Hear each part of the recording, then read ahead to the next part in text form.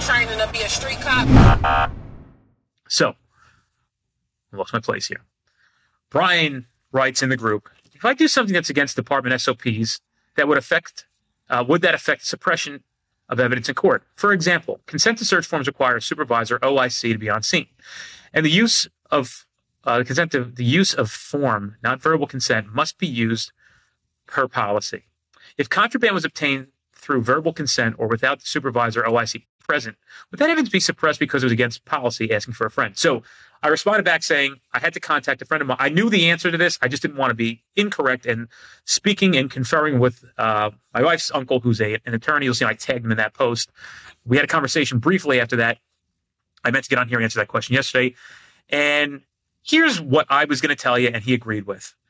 In a criminal proceeding, they're going to take anything that you do and try to hold it against you to try to defend their client. If they find SOPs, they're going to get you on the stand and ask you why.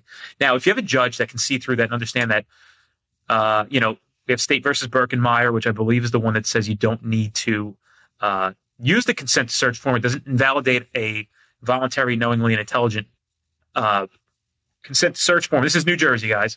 That it wouldn't invalidate the search. Just remember that people have to go for the right to refuse, all right?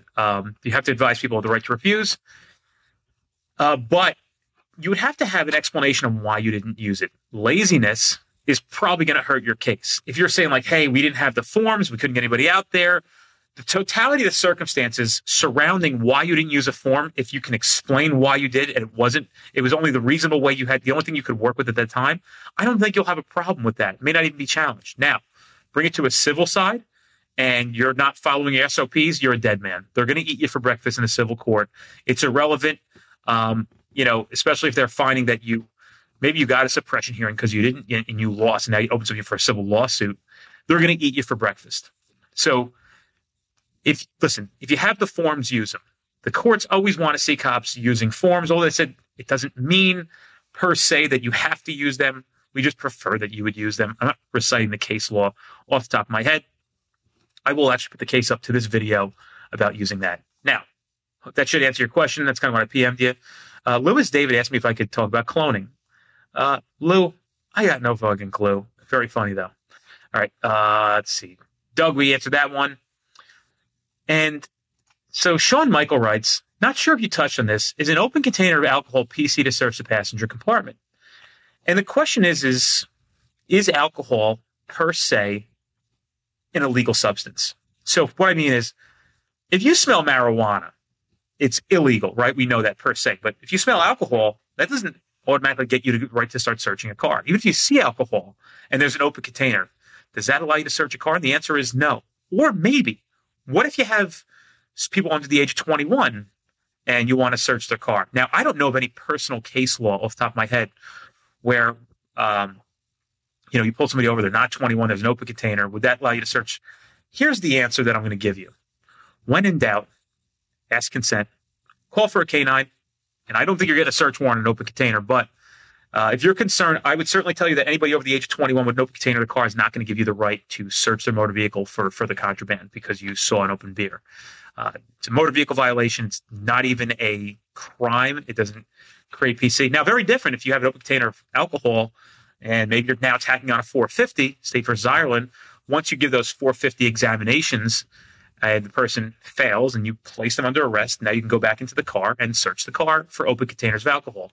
Same thing with CDS. If you had a CDS-related DWI and they failed and you arrested them after they failed their SFSTs, this would allow you to go back in the car and look for products of intoxication. If it was heroin or opiates that you believe they were on, well, you can search a little bit further, I guess, because a bag of heroin is much smaller than a bottle of booze.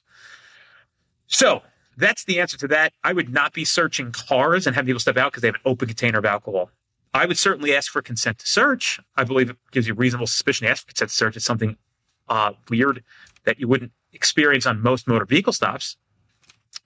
And if you're really getting into things, just like, don't let the alcohol throw you off. Like, revert back into what we teach about asking for consent, looking for the indicators, and making sure. Listen, I had a really good job where the guy had an open container of alcohol. We asked for consent to search. He denied. We called for a canine. Dog indicated, and we hit him with distribution. He was hiding. He had a load of drugs in the trunk of the car. And it started with him having a reaction to my presence. He was stopped at a light, and we were parked back this way, like way across the street. And I was field training the guy, and the guy just went up. He went like this, did one of these at the light. We watched cars for literally 10 minutes. I knew what to look for. I've experienced it. He just did one of these to me. And I looked straight. He was the only person who did that while he was sitting at the light to see what we were up to if we were paying attention to him.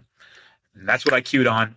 How do we validate the stop? We certainly, he had no seatbelt on. And listen, don't ever try to do anything. Even if you see a car that you love, don't do anything that's illegal.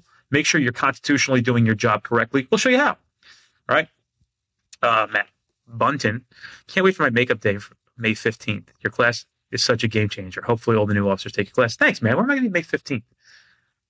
What the fuck is May 15th, Matt? Oh, Morris County. Oh, dude, you can come. Listen, anybody who we had to cancel the class in Nor'easter in last week for Monmouth County Police Academy, you're more than welcome to come back to both days, dude. You don't have to come up for day 2 only. Come for day 1 and 2, man. You're more than welcome. All right, grab a stack of forms before you leave headquarters. That's right, Matt. That's what you do. And then Curtis saying hi to Matt. So if anybody has any questions, you can write into me. You can let me know if there's anything you want me to address in the group. You want to do it anonymously. If you want to have a conversation, you want to go live with me. It'll be cool stuff. We're going to have a lot of interesting stuff going on. Certainly, I believe Wednesday when I go live, we'll have Brad Gilmore here, instructor for street cop training. I'm sure we'll do a live video, so be prepared while we're here. When he's here, we're going over things. We'll hop on the camera here and we'll answer some questions for everybody. So hopefully everybody's finding value. It really is, it brings me a lot of pleasure to be able to come on here and help everybody do this job a little bit better. See you guys.